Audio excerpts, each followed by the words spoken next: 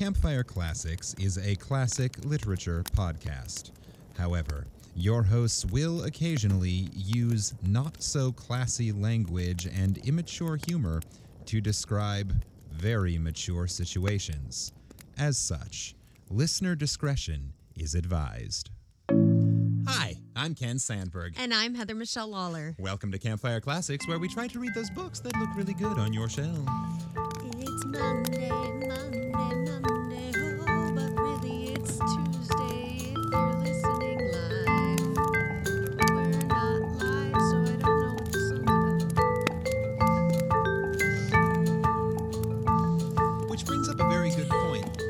Listener, what day of the week do you usually listen to us? Yeah, what's your favorite day to download the podcast and listen? I'm just curious. And if you're someone who downloads it when it first drops, but then listens to it later, when do you listen? What is your podcast day? What is your Campfire Classics habit? How do you meet that fix? How do you fill up your ears with delightful ridiculousness with Campfire Classics, and when? Yeah, I don't know. inquiring minds and such. Basically, Ken and I want to know. So send us an email or go to one of our social medias, and that's Yeah. and that's it. Thank you for coming. And drop us a line. Got a couple of ideas, a couple of things kicking and brewing that will be going up at least first on the 50/50 Arts Production Patreon. 50/50 Arts Production, for those of you who don't know, is the name of our sort of umbrella production company. So if you want to support us, you can do it there. But got a couple of things in the old artistic crock pot that'll be heading up that way soonish. Really? Hopefully. We do? Well, you promised the people a calendar. I know. Have you ordered your ears? That will be coming up hopefully in the next couple of months. And one of the things that we agreed to for patrons of a certain level is a music video at their request, and one that my mom put in a while ago and said, when you have a chance, is something Queen inspired, as in the band Queen. And so I've got some things a brewing in the old brain space. Yes. Is that why you're working on that? Yes. Okay. That's part of it. Got it. Okay. I also just thought it would be clever and funny, but I think it is going to be clever and funny. So if you want to see these clever and funny things that we do, and we just kind of elusively talk about on the podcast, you must become a patron. And you can become a patron for as little as $2 a month. That's less than a cent a day. No, 10 cents a day. That's less than math is hard. it can be, yeah. We are not a math podcast. No. But yeah, you can become a patron at 50/50 Arts Production is where you can find us, or just go to our website, campfireclassics.com, and the link is right there because we run both of the companies. Yeah. It's the same thing. Confusing and very, very inbred. You know what? That kind of goes with our author today. Oh my. So are we there already? Well, no, but their parent, you said inbred, and their parents were first cousins. So okay. I actually wrote in the fun facts that we will get to soon. I went eek. Yeep. Yeep. Do we just do that? I mean, we started with a flashbang of hey, give us money. If we're going to say, hey, give us money, we should probably get to the good shit. I guess. Would you like to get to the good shit, people? All right, let's get to the good shit. All right, so here's the good shit. So this is what we do. Welcome to Campfire Classics, a literary podcast, in case you couldn't tell from that. Literary comedy. It is definitely under a multiple umbrella. Where every week we try to read stories that were written before now but not read before now. True. I think a lot of them have been read, but definitely not in the way we do Well, it. and certainly not by us. Not by us. That's very true. None of these stories have been previously read by us. The person that picks the story does as little research as possible into the actual story. But we do give some fun facts about the author. And then the next week, Ken does the same thing for me and vice versa. And hilarity ensues. Hopefully. And sometimes really, really amazing stories. A shocking number of really quality stories, particularly in this Season 2. Season 2 of Campfire Classics. Campfire Classics Season 2, Electric Boogaloo. The saga continues. Yeah! We need a t-shirt that says that.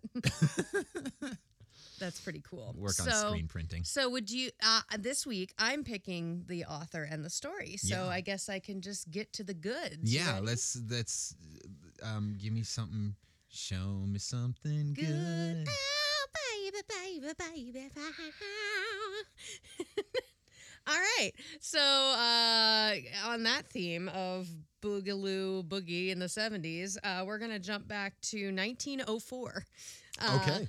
When our author, Henry Graham Greene, was born. Henry Green. So we got a new author. All right. New author. He was born October 2nd, 1904. He's a British writer and journalist and regarded by many as one of the leading British novelists of the 20th century. Cool. So he was more famous for his novels, but also wrote short stories because that's how people made money. Yeah.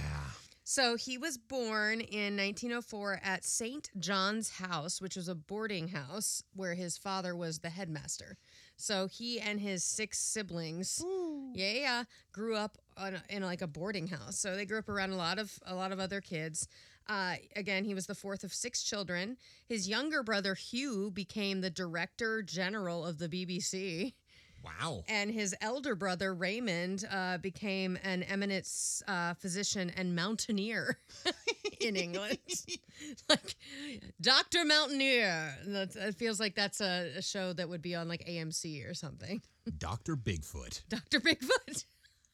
Oh, no. Next on the Discovery Channel, Dr. Bigfoot. Trademark. If I see it, I'm going to call you out. So, and as I mentioned during our discussion earlier, his parents were first cousins. Right. Because England, in, Well, there aren't that many people there. Odds are. There aren't. And I think this was before, like, his physician brother had discovered genetics and the fact that that's not great. It's not great. It's not great. I mean, clearly they had some very successful children. They did okay, but I want to hear about the other 3. Yeah. See, notice how we don't hear about any of them. So his mother was also cousins with Robert Louis Stevenson because small world. Yeah. So they were like middle class. It was, again, very working class family, but like enough to take care of their kids and send them off on their merry way. Yeah. So Henry remembers where he learned for his passion of reading. And he used to go and stay at his uncle's house at Harston House. Harston House. That Harston does not sound like a British word when you say it out loud. Harston House. It sounds like something from the Wild West. Welcome to Harston House. Harston House. Library's in the back. We'll learn how to read good here. Welcome to Harston House, school for kids who don't read good and want to do other things good. Well, and he did. He learned how to read good and do other things good. So at Harston House, this is a quote from him. It was at Harston House I found quite suddenly I could read. The book was Dixon Brett Detective. I didn't want anyone to know of my discovery, so I read only in secret in a remote attic. But my mother must have spotted what I was at all the time, for she gave me Ballantyne's The Coral Island for the train journey home. Always an interminable journey with a long wait between trains. So he was like this little boy who used to like sneak into the attic to read because he didn't want to seem like he was a nerd. He didn't want to be caught out as a nerd. Yeah. And his mom caught Poor on. Sweet little closet nerd. Yeah, a mom whose cousin was Robert Louis Stevenson went, oh, he likes reading. I'm going to get him a book. And so became his passion for literature. And so he grew up and agnostic, if not atheist. But and he went to Oxford and like that's where he got his education and whatnot. But he converted to Catholicism in 1926 because he met his wife and she was Catholic. Her knife was Hottie at church. Yeah, Vivian Dayrell Browning was her name, and he later in life took to calling himself a Catholic agnostic. Isn't that most modern Catholics? Yep, that's what we call today recovering Catholics. So Green had 2 children with Vivian, Lucy Caroline, and Frances.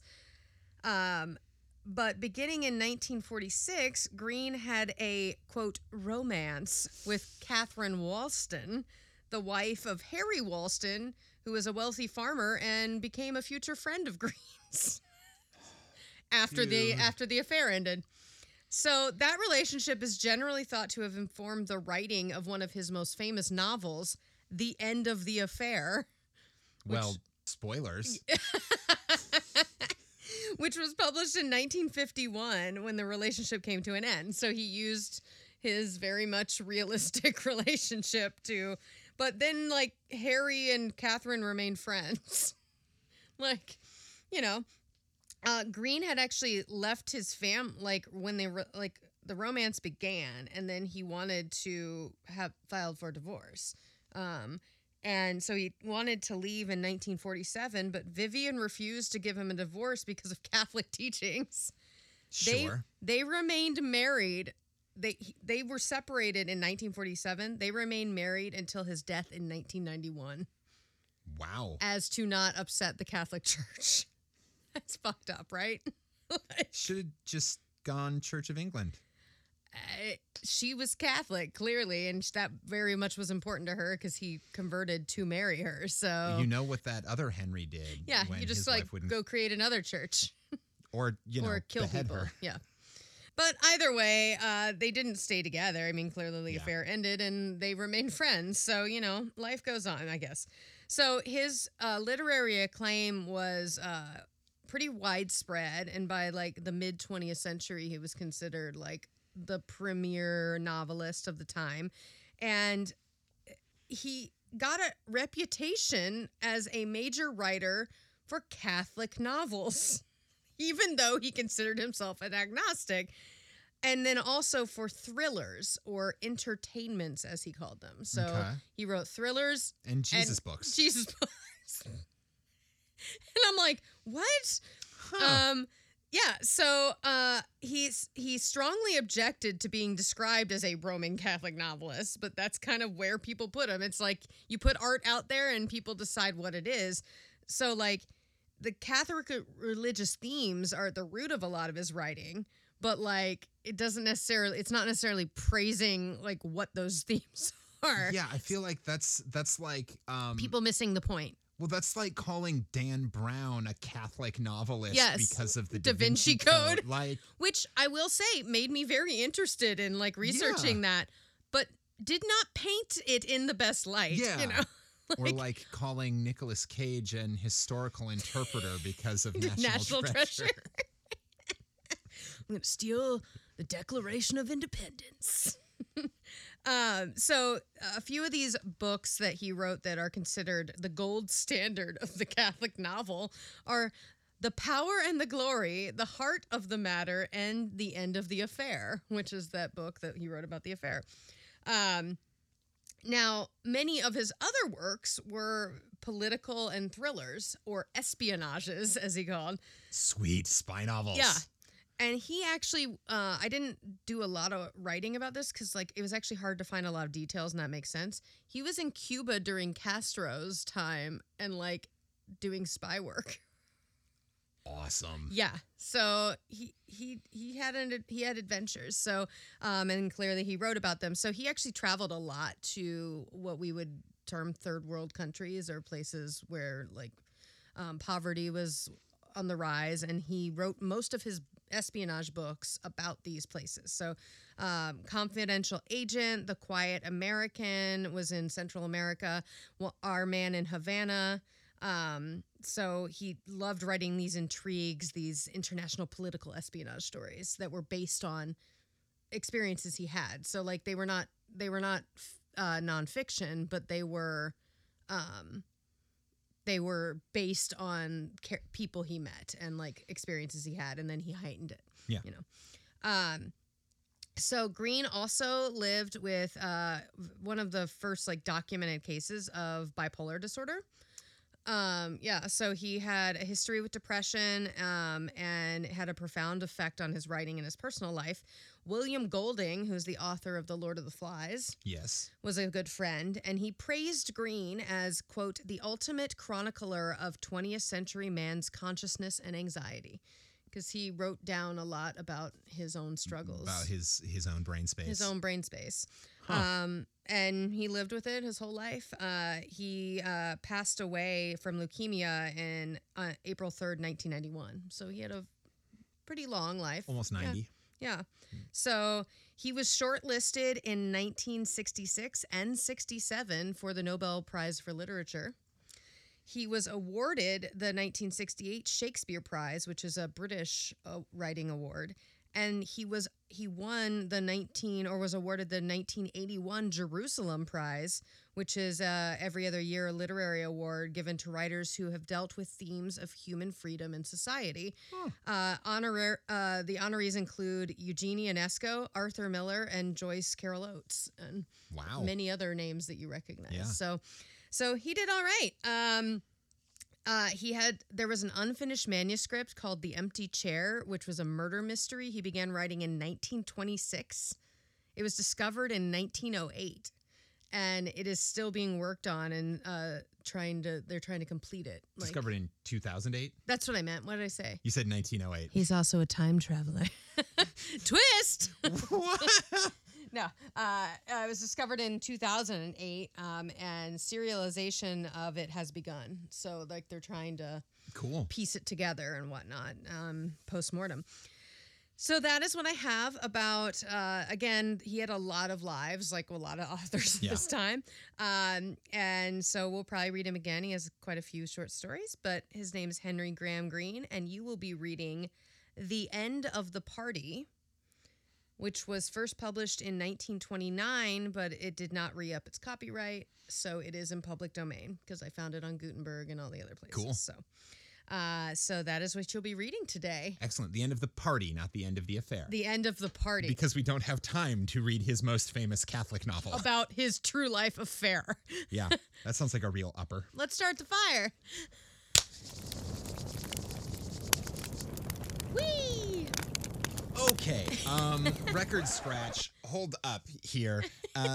So I interrupt your regularly scheduled campfire to bring you this story that Heather just shared with me while we were taking a pause for me to actually emailing you the story. get the story so I could read it out loud. And I think this needs to be added to the fun facts. So I send you now to reporter Heather Michelle Lawler from the field. Hi, this is Heather Michelle Lawler, and I'm reporting to you today some extra fun facts on today's story. Well, today's author. So I was actually doing research. So whenever I'm doing these fun fact research, I know like Ken has this thing. You have to edit because these people have fascinating lives, and this podcast is about the stories, not necessarily about the fun facts, but we want people to learn while they laugh and, hear good literature.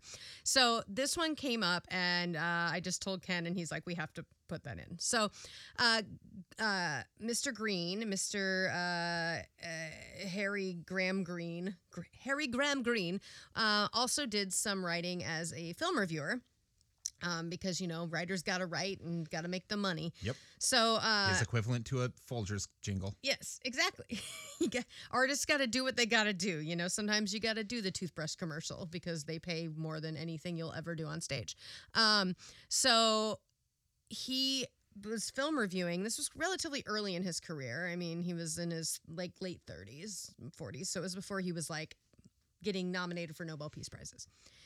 He did a review for The Night and Day, which was a British magazine, of Wee Willie Winkie, which was a Shirley Temple movie that I grew up watching. Yeah. I know. It was not one of my go-tos. I liked Rebecca on the Farm and then Little Princess and stuff like that. But Animal crackers in my soup. Yeah. So Shirley Temple, she was 9 years old when she was in this film. He wrote a review that just said, quote, displayed a dubious coquetry. coquetry, coquetry, because I coquette. don't know. So basically called her was coquette, and a 9, which appealed to quote middle-aged men and clergymen. Whoa! Yeah. So this provoked 20th Century Fox to successfully sue him for £3,500 plus costs, because apparently that was considered slander. This is not slander. That's calling out like shady ass lecherous sexualization pedophilia. of young girls, and he basically just called it like it was. And yeah, I mean, you watch some of those movies now, and you're like, I see a little JonBenet Ramsey or like that the toddlers and tiaras situation there. So he just called him out. He got sued. He ended up leaving the UK to live in Mexico after that, and ended up getting inspiration to write his masterpiece, The Power and the Glory, which is considered like one of his famous books. So, you know what? You know, sometimes when you challenge the man wins, but you still did something great. Yeah, So, damn the man, save the empire. hell yeah, rise up.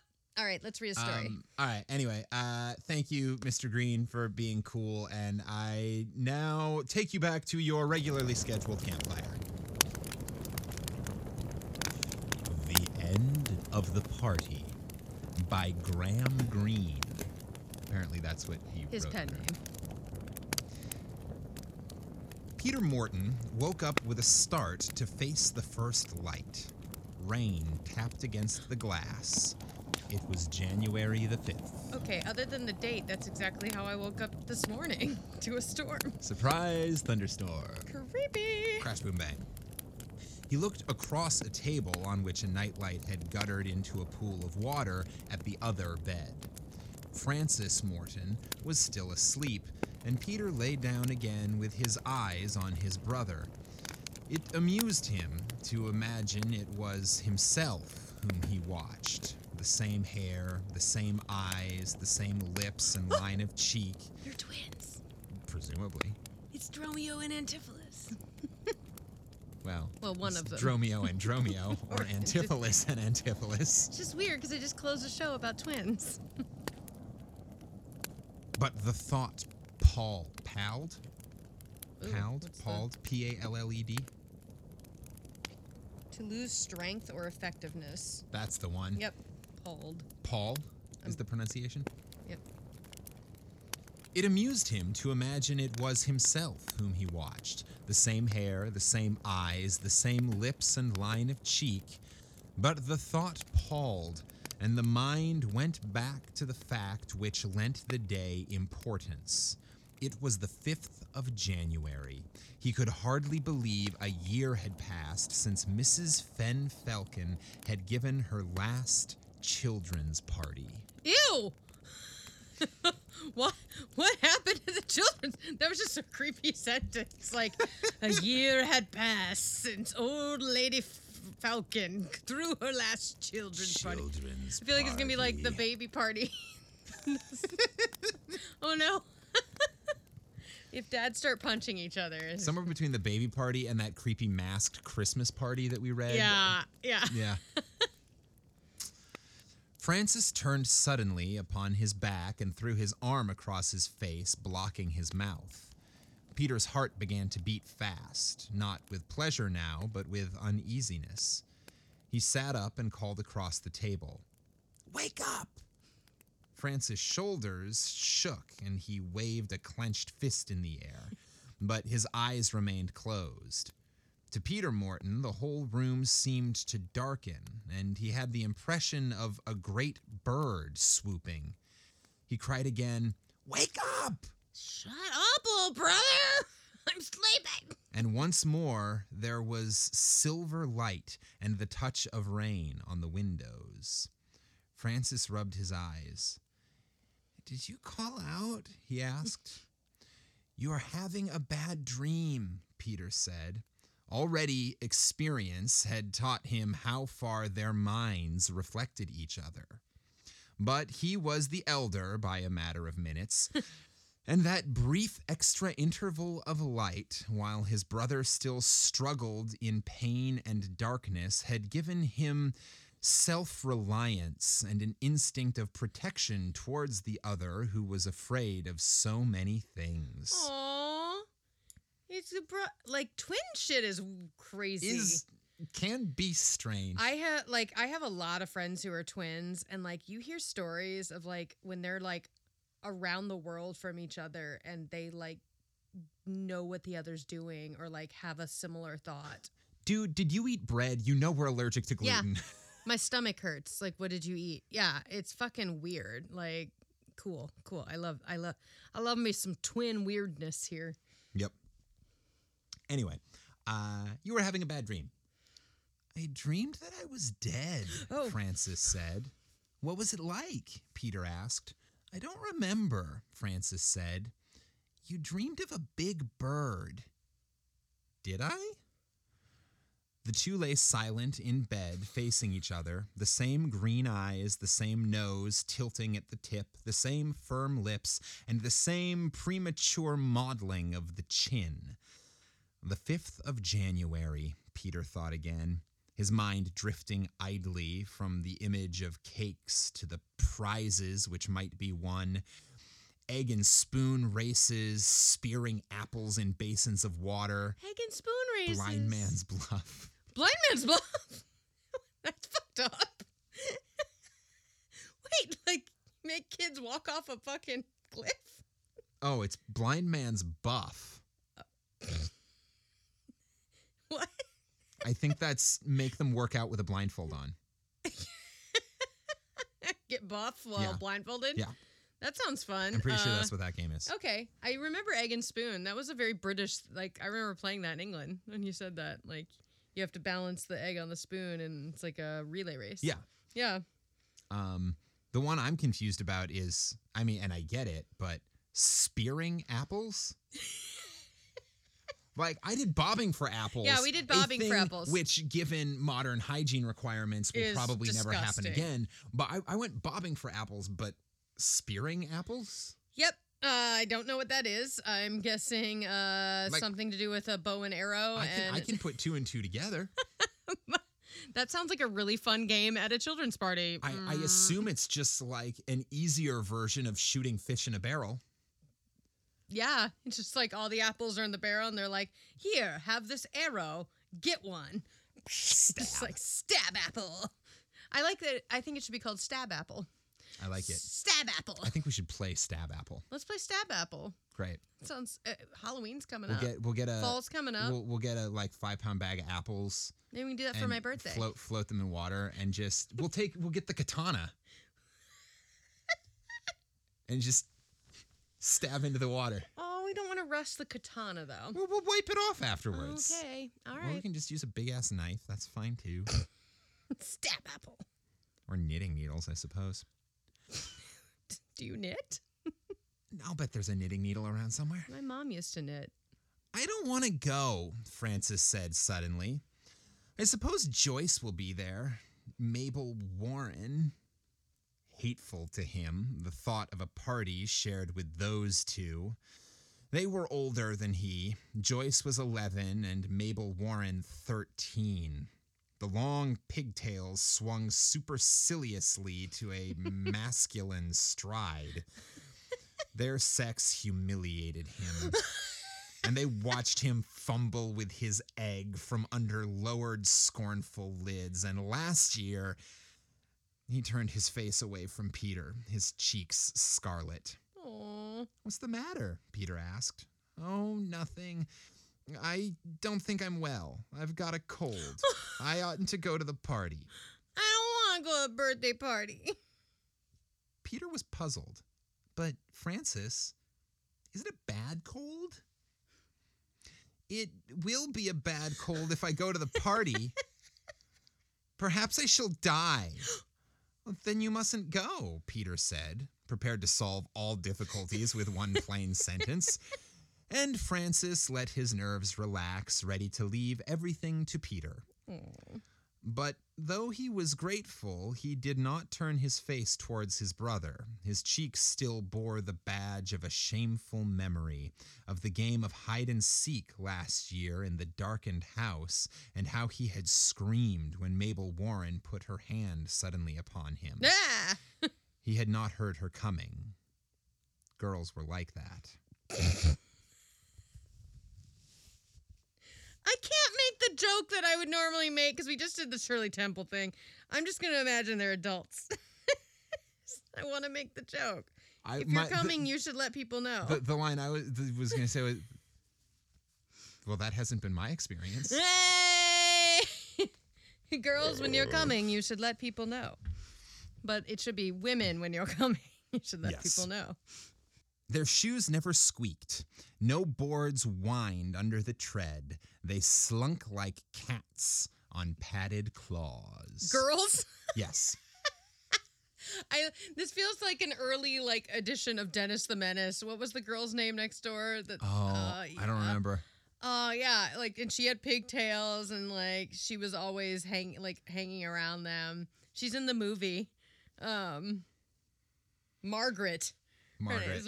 All I could think was Becky Thatcher. Yes, very like Becky, but instead they were preteens, so they're no longer mad at the girls. They're kind of like, oh, that girl I hated at my 9-year-old birthday party, and now I'm 13, and I have a very different feeling about Becky Thatcher. Gonna see if I can get her to make some noise. When the nurse came in with hot water, Francis lay tranquil, leaving everything to Peter. Peter said, "Nurse, Francis has got a cold." The tall, starched woman laid the towels across the cans and said without turning, "The washing won't be back till tomorrow. You must lend him some of your handkerchiefs." "But nurse," Peter asked, "hadn't he better stay in bed?" "We'll take him for a good walk this morning," the nurse said. "Wind'll blow away the germs. Get up now, both of you." And she closed the door behind her. Well, you know what? Wind will blow away the germs right into the person next to you. Man. Isn't that how we're working in the world right now? I wish we had her running the CDC. Yeah, if she would have been the president at the time, we wouldn't be in this situation. "I'm sorry," Peter said. "Why don't you just stay in bed? I'll tell Mother you felt too ill to get up." But rebellion against destiny was not in Francis' power. If he stayed in bed, they would come up and tap his chest and put a thermometer in his mouth and look at his tongue, and they would discover he was malinering. Malinering? Yeah. Like lying. Yeah. It was true he felt ill. A sick, empty sensation in his stomach and a rapidly beating heart. But he knew the cause was only fear. Anxiety. Fear of the party. Anxiety of the party. Dude. Oh, I feel you, man. Yeah. You get social anxiety because you're introvert. I just have generalized anxiety. So I just get like that for most things, but I actually like people. It's just in general, we feel this, we understand what this child is feeling right now. Fear of the party, fear of being made to hide by himself in the dark, unaccompanied by Peter and with no nightlight to make a blessed breach. "No, I'll get up," he said, and then with sudden desperation, "But I won't go to Mrs. Hen Falcon's party. I swear on the Bible I won't." Oh, no. Now, surely all would be well, he thought. God would not allow him to break so solemn an oath. He would show him a way. Yeah, these are super Catholic novels. There was all morning before him and all the afternoon until 4 o'clock. No need to worry when the grass was still crisp with the early frost. Anything might happen. He might cut himself or break his leg or really catch a bad cold. Yeah. God would manage somehow. God will fix it. Something tells me God does not fix it.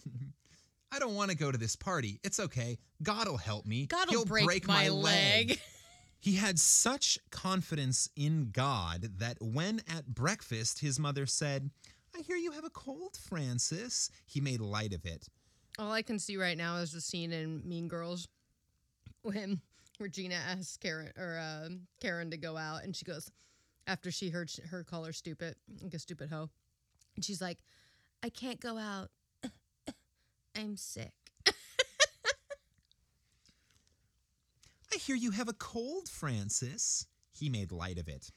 We should have heard more about it, his mother said with irony, if there was not a party this evening. And Francis smiled, amazed and daunted by her ignorance of him. Aww. His happiness would have lasted longer if, out for a walk that morning, he had not met Joyce. Not Joyce. He was alone with his nurse, for Peter had leave to finish a rabbit hutch in the woodshed. If Peter had been there, he would have cared less. The nurse was Peter's nurse also, but now it was as though she were employed only for his sake, because he could not be trusted to go for a walk alone. Joyce was only 2 years older, and she was by herself. Uh-oh. She came striding towards them, pigtails flapping. She glanced scornfully at Francis and spoke with ostentation to the nurse. Hello, nurse. Are you bringing Francis to the party this evening? Mabel and I are coming. You know this bitch got a crush on him. Maybe the boy just isn't paying attention. And she was off again down the street in the direction of Mabel Warren's home, consciously alone and self-sufficient in the long, empty road. Such a nice girl, the nurse said, but Francis was silent. He's like, feeling again the jump of his heart, realizing how soon the hour of the party would arrive. Francis, you're not nervous about the party. I think you have a crush on that little girl. Yeah. God had done nothing for him. You know what? That's the quote. That's the quote of the week right there. And the minutes flew. They flew too quickly to plan any evasion or even to prepare his heart for the coming ordeal. This poor kid, this is how I feel every time I have to make a phone call. Like, I feel like I have to do prep work and my heart starts racing and this kid is maybe this is the story from your childhood that you just don't, from a past life. It'd have to be a past life because I'm not a twin in this life. You're not a twin, and this was in 1929. Yeah. So, yes. They flew too quickly to plan any evasion or even to prepare his heart for the coming ordeal. Panic nearly overcame him when, all unready, he found himself standing on the doorstep with coat collar turned up against the cold wind and the nurse's electric torch making a short trail through the darkness. Aww. At 4 o'clock? Well, I mean, depending on where they are in England, I mean, yeah, for like on winter. January 5th? I mean, they're basically at winter solstice. Yeah. And it would start to get dark. I mean, especially if you're up near Scotland. I don't know where this story takes place, but yeah, if you were up far enough, it'll start to get dark. And like she would have brought that to get home, definitely. And if this little boy is afraid of the dark, she probably always has it with her. Always has one, just in case. Behind him were the lights of the hall and the sound of a servant laying the table for dinner, which his mother and father would eat alone. Rude. He was nearly overcome by the desire to run back into the house and call out to his mother that he would not go to the party, that he dared not go. They could not make him go. He could almost hear himself saying those final words, breaking down forever the barrier of ignorance which saved his mind from his parents' knowledge. I'm afraid of going. I won't go. I daren't go. They'll make me hide in the dark, and I'm afraid of the dark. I'll scream and scream and scream. Oh, this poor little boy. He could see the expression of amazement on his mother's face, and then the cold confidence of a grown-up's retort. Don't be silly, you must go. We've accepted Mrs. Hen Falcon's invitation. You know what? Parents just don't understand. It's true. Will Smith said it best Yeah. when he knew. Parents just don't understand. But they couldn't make him go. Hesitating on the doorstep while the nurse's feet crunched across the frost-covered grass to the gate, he knew that. He would answer, You can say I'm ill. I won't go. I'm afraid of the dark. And his mother, Don't be silly. You know there's nothing to be afraid of in the dark. But he knew the falsity of that reasoning. He knew how they thought also that there was nothing to fear in death, and how fearfully they avoided the idea of it. But they couldn't make him go to the party. I'll scream! I'll scream! Francis, come along! He heard the nurse's voice across the dimly phosphorescent lawn and saw the yellow circle of her torch wheel from tree to shrub. I'm coming, he called with despair. Where's Peter? He has permission to walk alone. Yeah. Because he's older by minutes. By minutes. But he also wants to take care of his little brother all the time. Yeah. So. I'm coming, he called with despair. He couldn't bring himself to lay bare his last secrets and end reserve between his mother and himself, for there was still in the last resort a further appeal possible to Mrs. Hen Falcon. He comforted himself with that as he advanced steadily across the hall, very small towards her enormous bulk. I wonder if this woman is actually enormous or if it's just, a 9-year-old's brain going, hey, big lady. I also love that, their nurse is taking them into this, party. I don't know if it's a birthday party or if it seems like it's an annual thing. Yeah, an annual thing. And the parents are just staying home and eating dinner. It's clearly these are all wealthy families. Clearly, because they have a nurse. Yep. But also, I like to think... And servants setting the table. I also like to think that Mrs. Hen Falcon is the local widow or the local, spinster. And once a year, she has a party for all the kids so that the parents can have one night alone. January 5th is when all the parents make new babies. Or just have a quiet night in the house. So they have to go to the party because it's nope, this is a special party just for you. And this September, you'll have a new brother or sister. And I was born September 2nd. Maybe, I don't know. Gets cold in the winter. Yep. Francis, come along. Ah, yes, her enormous bulk. How could we forget? His heart beat unevenly, but he had control now over his voice as he said with meticulous accent, Good evening, Mrs. Hen Falcon.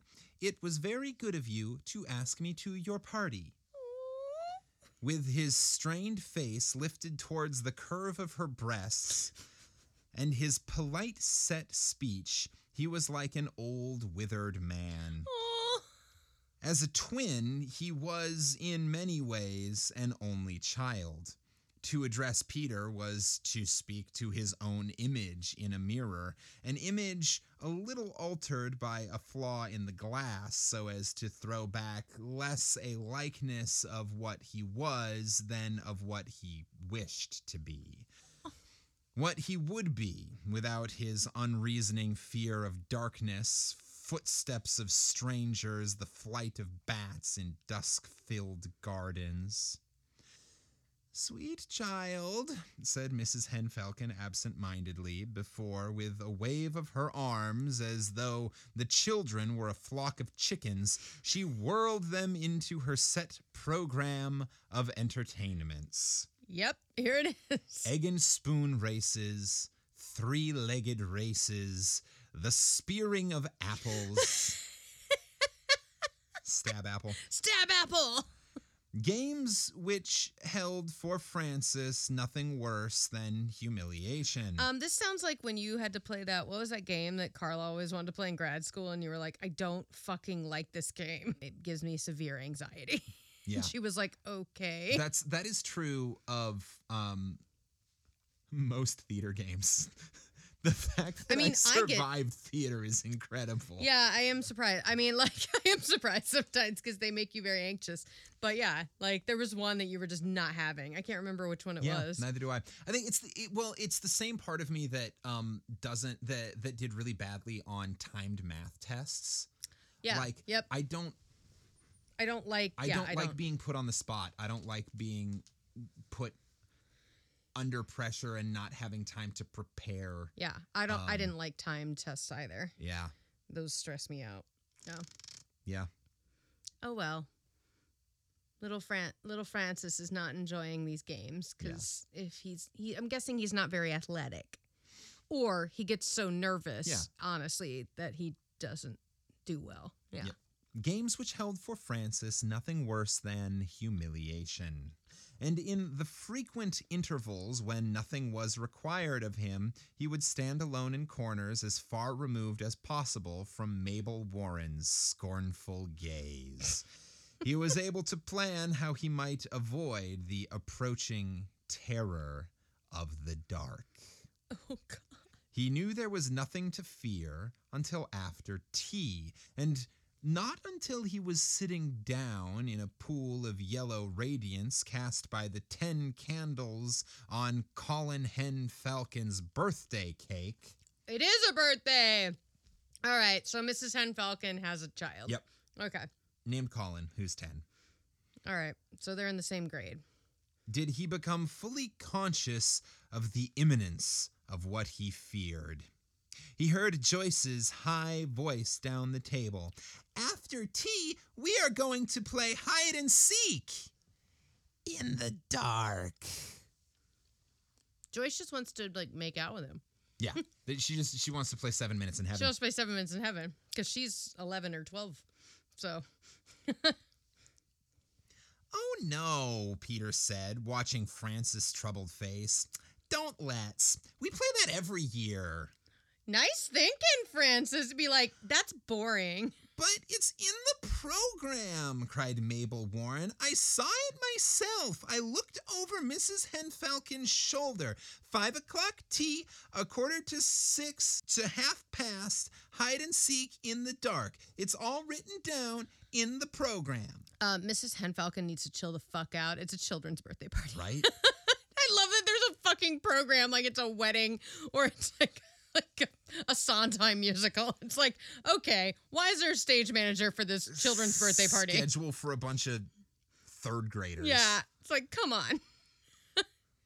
Here's the schedule. Show up, play with shit, eat sugar, go home. Yeah, like, come on. Peter did not argue, for if hide and seek had been inserted in Mrs. Hen Falcon's program, nothing which he could say would avert it. Oh, it wasn't Francis that said, let's not play it. Peter came to his brother's. Yes. Oh, Peter said, okay. watching Francis' troubled face. Oh, Yeah. Sweet Peter. What Looking a good brother. He asked for another piece of birthday cake and sipped his tea. Slowly. Perhaps it might be possible to delay the game for 1/4 hour. Allow Francis at least a few extra minutes to form a plan. But even in that, Peter failed, for children were already leaving the table in 2s and 3s. It was His third failure, and again he saw a great bird darken his brother's face with its wings. But he upbraided himself silently for his folly, and finished his cake, encouraged by the memory of that adult refrain, "There's nothing to fear in the dark." I have a terrible feeling that there is something to fear in the dark in this story. That's not just the little girls. I have two terrible fears, two suspicions. Okay. One, that there is something to fear in the dark, and two, that there is no Peter. Oh my God! That's like a Beautiful Mind shit. I was thinking more Fight Club, but... Yeah, but same. I mean, Yeah. Same kind of story, don't they? They both have like some sort of schizophrenia or like... Yeah. That Tyler Durden... Spoilers. Tyler Durden is his other... His other self, his other Self, half. Like yeah. the half that he doesn't let people see or like... Yeah. Like, The- it's what he wishes he could be. The more aggressive, Yeah. more confident... Yeah. Whereas like Beautiful Mind, he had like he had these It's his friends, images that like gave him the confidence to do Yeah. things that he didn't have the confidence to do. Ooh, we might have to edit that out. Go for it.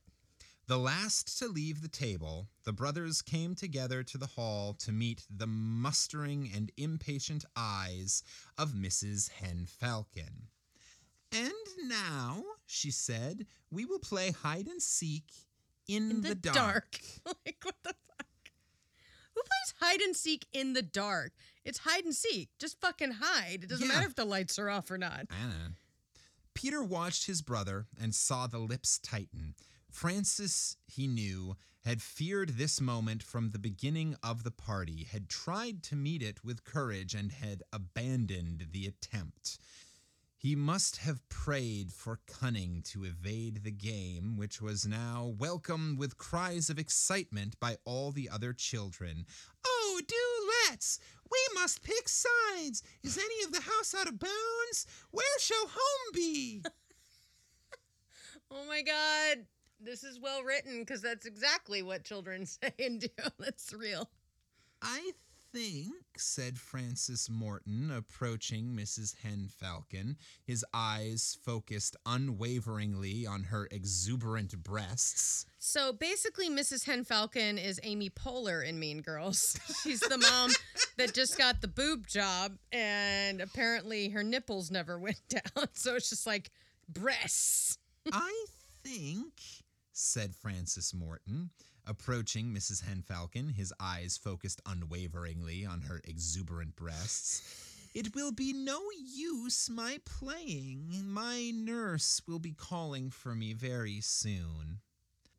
"Oh, but your nurse can wait, Francis," said Mrs. Hen Falcon, while she clapped her hands together to summon to her side the few children who were already straying up the wide staircase to upper floors. "Your mother will never mind." That had been the limit of Francis' cunning. Take a hint, bitch. He had refused to believe that so well-prepared an excuse could fail. All that he could say now, still in the precise tone which other children hated, thinking it a symbol of conceit, was, "I think I had better not play." He stood motionless, retaining, though afraid, unmoved features. But the knowledge of his terror, or the reflection of the terror itself, reached his brother's brain. For the moment, Peter Morton could have cried aloud with the fear of bright lights going out, leaving him alone in an island of dark, surrounded by the gentle lappings of strange footsteps. Then he remembered that the fear was not his own, but his brother's. He said impulsively to Mrs. Hen Falcon, "Please, I don't think Francis should play. The dark makes him jump so." They were the wrong words. 6 children began to sing, "Cowardy, cowardy custard," turning torturing faces with the vacancy of wide sunflowers toward Francis Morton. fuck you, kids. You're the worst. Burn in hell. Yeah, I said it. Wow. Kids are mean. It's interesting to me that that last fun fact we snuck in was him leaping to the defense of children, and then this is all about defense of children. Defense of children.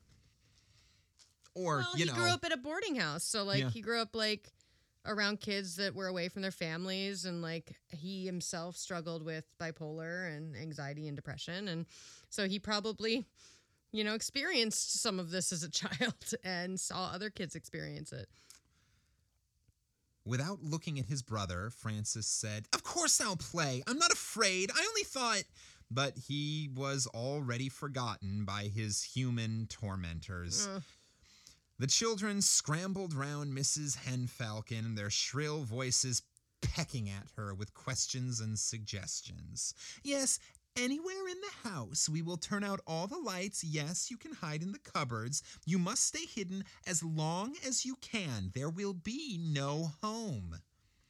There will be no home? That's terrifying. Holy shit. You must stay hidden forever. You can't go home. Yeah. That's terrifying. I think if home means base, Yeah, I'm guessing.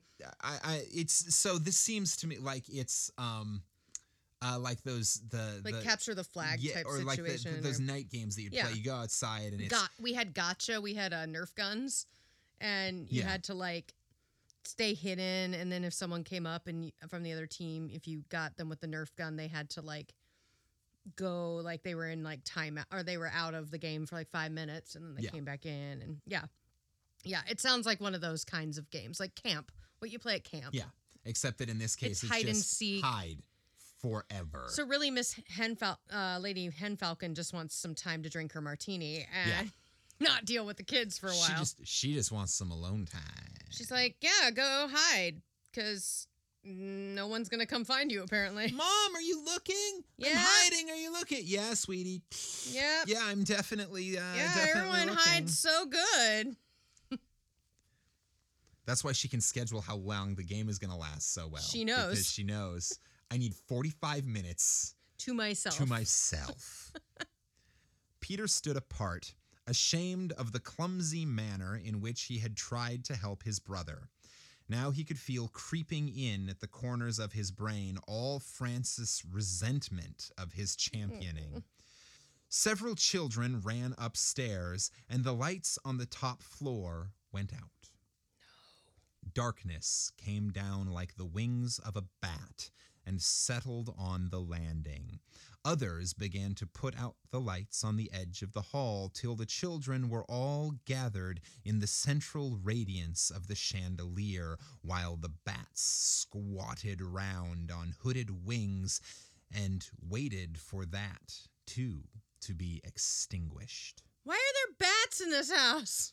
Or is that a metaphor? I think there are bats in Francis' brain. In his brain. Okay, I was like, where the fuck? Why are they at the local witch's house? Like, why are there bats everywhere? You and Francis are on the hiding side, a tall girl said, and then the light was gone. And the carpet wavered under his feet with the sibilance of footfalls, like small cold drafts creeping away into corners. Where's Francis? He wondered. If I join him, he'll be less frightened of all these sounds. These sounds were the casing of silence, the squeak of a loose board, the cautious closing of a cupboard door, the whine of a finger drawn along polished wood. Ugh. All of that is the reason that I have trouble sleeping when it's really quiet. Yeah, seriously, that's why I sleep with a fan. It's not. I have to. It's not the quiet. It's the fact that when there's something that's not quiet. When it's super quiet at night, if there is a squirrel playing in a tree outside, that shit is gonna keep me awake. It's like, what do we need to do? Get a weapon. Peter stood in the center of the dark, deserted floor, not listening, but waiting for the idea of his brother's whereabouts to enter his brain. But but Francis crouched with his fingers on his ears, eyes uselessly closed, mind numbed against impressions, and only a sense of strain could cross the gap of dark. Then a voice called, "Coming!" Ready or not, here I come. You can't hide. Gonna find you. It's a 1990s song, I believe like you. hip-hop song. I believe you. Okay. Then a voice called, "Coming!" And as though his brother's self-possession had been shattered by the sudden cry, Peter Morton jumped with his fear. But it was not his own fear. What in his brother was a burning panic was in him an altruistic emotion that left the reason unimpaired.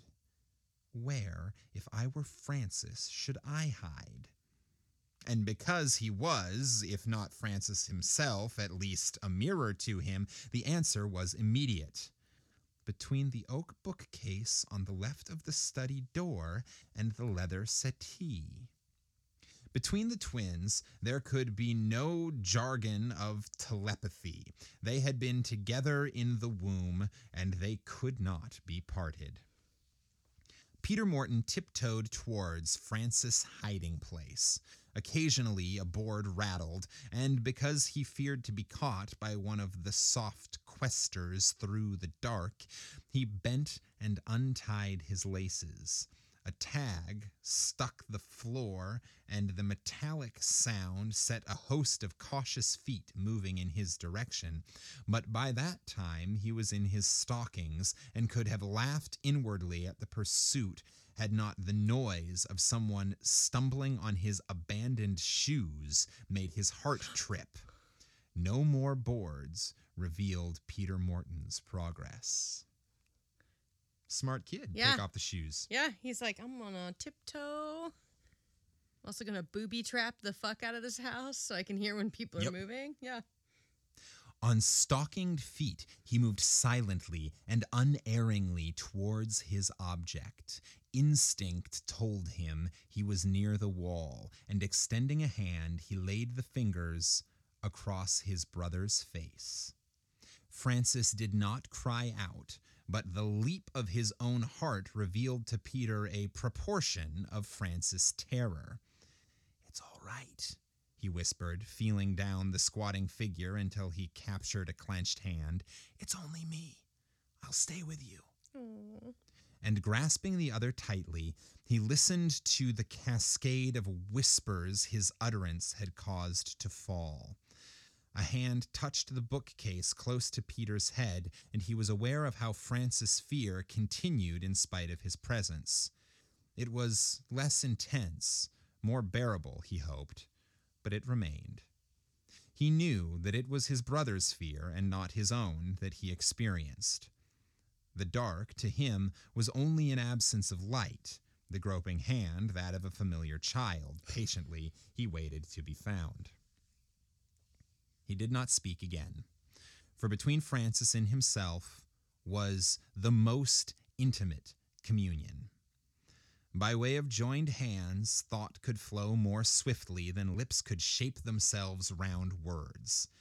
He could experience the whole progress of his brother's emotion, from the leap of panic at the unexpected contact to the steady pulse of fear, which now went on and on with the regularity of a heartbeat. Peter Morton thought with intensity, "I am here. You needn't be afraid. The lights will go on again soon.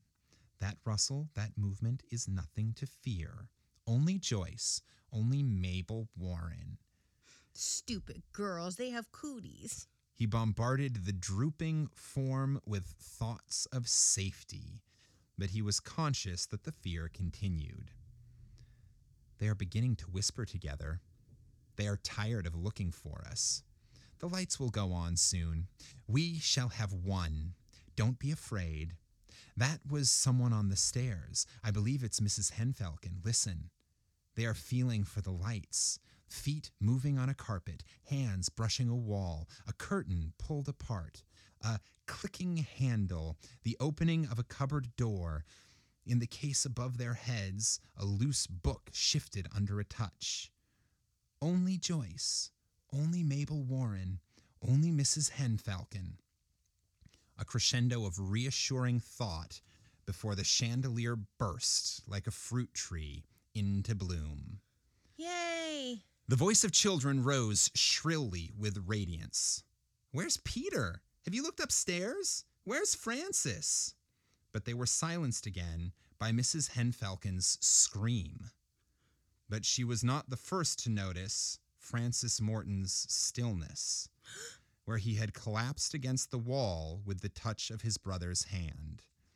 He continued to hold the clenched fingers in an arid and puzzled grief.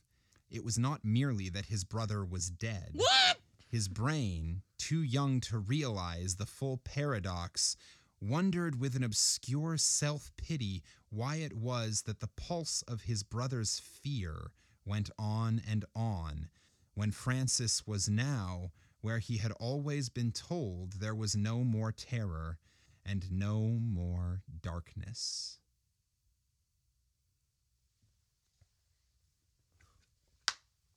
The fuck? So yeah, there was something super fucked up coming. Oh my god. So is the moral of that story to be afraid of the dark? I don't know if there is a moral to that story, or if there is, it's like, just be cool. He like literally died of fear. Yeah. That's so scary and so sad. And it was from his brother who was trying to help him. Yeah. Oh my god. Also, those kids fucking suck. Yeah. And also say all those people suck.